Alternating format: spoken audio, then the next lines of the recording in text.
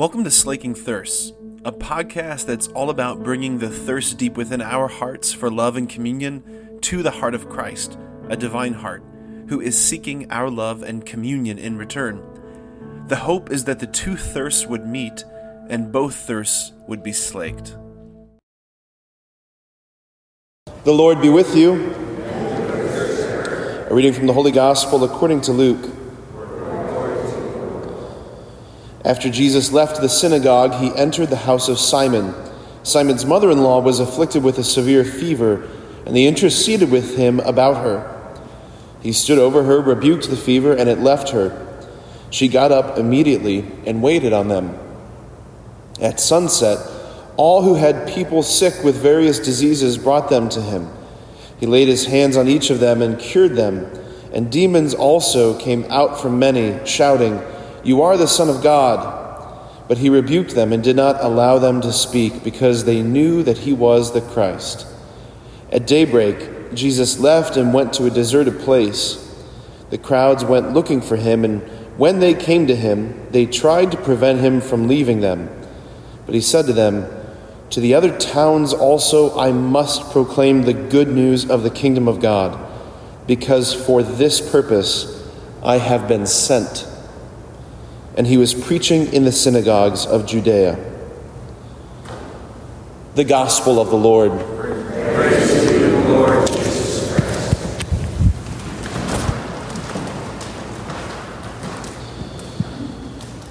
Last night I was watching the news and I saw a report that the U.S. State Department still doesn't know how many Americans are still stuck in Afghanistan.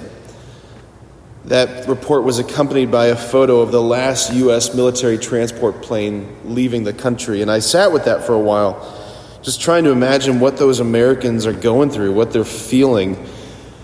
To feel just like such fear and anguish and abandonment and hopelessness. Surrounded by and subject to forces that hate the West, that hate America, that hate Americans, everything that we stand for. These forces that now have in their possession an enviable arsenal at their disposal to be used against them. It's like, what do? Do you hide? Do you try and fight? Do you try and flee? Do you just give up? What do you do? I just can't imagine what it feels like to be stuck behind enemy lines. And I prayed for them. You know, I prayed. What else can you do? Like what I said yesterday. I prayed. I prayed for them last night. Giving them over to Our Lady, entrusting them to her Immaculate Heart, St. Michael and all the angels. I just gave them over to the Lord. But also at the same time, I found myself just contemplating their situation. And that's kind of what I want to share this morning. Because of course, not only should we be praying for them, but I think that I think we should also pray for the grace to feel in some way what they're feeling right now. I know that sounds really odd. I think we should pray for the grace to feel what they're feeling, because without that, we'll never fully appreciate the life-changing power of the gospel. Without feeling the awfulness of the bad news, we'll never fully experience or taste the goodness of the good news, right? Jesus says, "I've come to proclaim the gospel, the good news of the kingdom." And this is a news that he has to deliver, right? But if you don't know, if you don't know about Nazis, D-Day is just like, what? There's allies landing? What are you talking about? If you don't know the bad news, the good news is just news. And the reality is the gospel message is not just, and you know this, but preaching to the choir here, but it's not just simply that God says we're all basically doing a good job, just keep up the good work, get your butts to Mass on Sundays, and just try and be nice. That's not the gospel, right? That's not the gospel. The message at the heart of the gospel is the stunning announcement that someone has come for us. Someone, right? The King has come for us. He's landed in disguise behind enemy lines to rescue us, to overthrow the powers that we were helpless against, the powers that sought to destroy us, and that a rebellion, right, a campaign of sabotage has begun, and we've been conscripted into the ranks of the King. to help rescue others. Like, that's the incredible news of the gospel, that the King himself has come for us. The King himself has come for us. Because the reality is, without Jesus, souls are just not merely floating in this neutral territory. Like, without Jesus, you are in the grip of the enemy.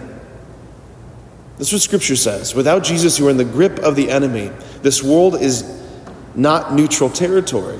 That's what this fallen world is, right? I've got the school mass tomorrow, so you won't hear me preach to the 8 o'clock crowd tomorrow, but one of the things I was praying about, the first reading is a continuation from Paul's letter to the Colossians. This is what Paul says. This is what you'll hear tomorrow in the first reading.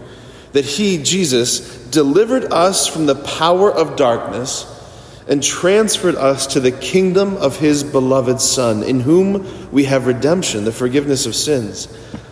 Like, for Paul, there are only two options. There's only two options. You are either in the grip of the enemy, under the dominion of what Paul calls the power of darkness, or you are transferred into the kingdom of our Father. Those are the two options. So, to grasp again the power of the gospel, to grasp again the power of the Eucharist, what's being offered to us, somehow, and in some way, we have to allow ourselves to feel what those American compatriots of ours are feeling right now, stuck behind enemy lines and subject to forces that hate them, that want to destroy them. Imagine, this is what I've been praying for, imagine the absolute thrill, the overwhelming relief, the heaving, sobbing joy that they're going to feel, God willing, when they get word that, there's a plane. Imagine you're with this group of Americans behind enemy lines. In the middle of the night, someone comes to you and says, there's a plane, but we have to go right now. You can't bring anything. You have to leave everything. Do you even think about it? Do you say, well, let me pack? No, you just go. You surrender everything. That's the gospel. That's the gospel. That's who Jesus is. You leave everything behind to get to him who is the plane, the world's only hope. So I just want to invite us to sit with that image, to pray for our brothers and sisters, but especially to allow ourselves to feel all of that so that we can experience maybe again today the power of the gospel, the life-changing, transforming power of the gospel. Amen.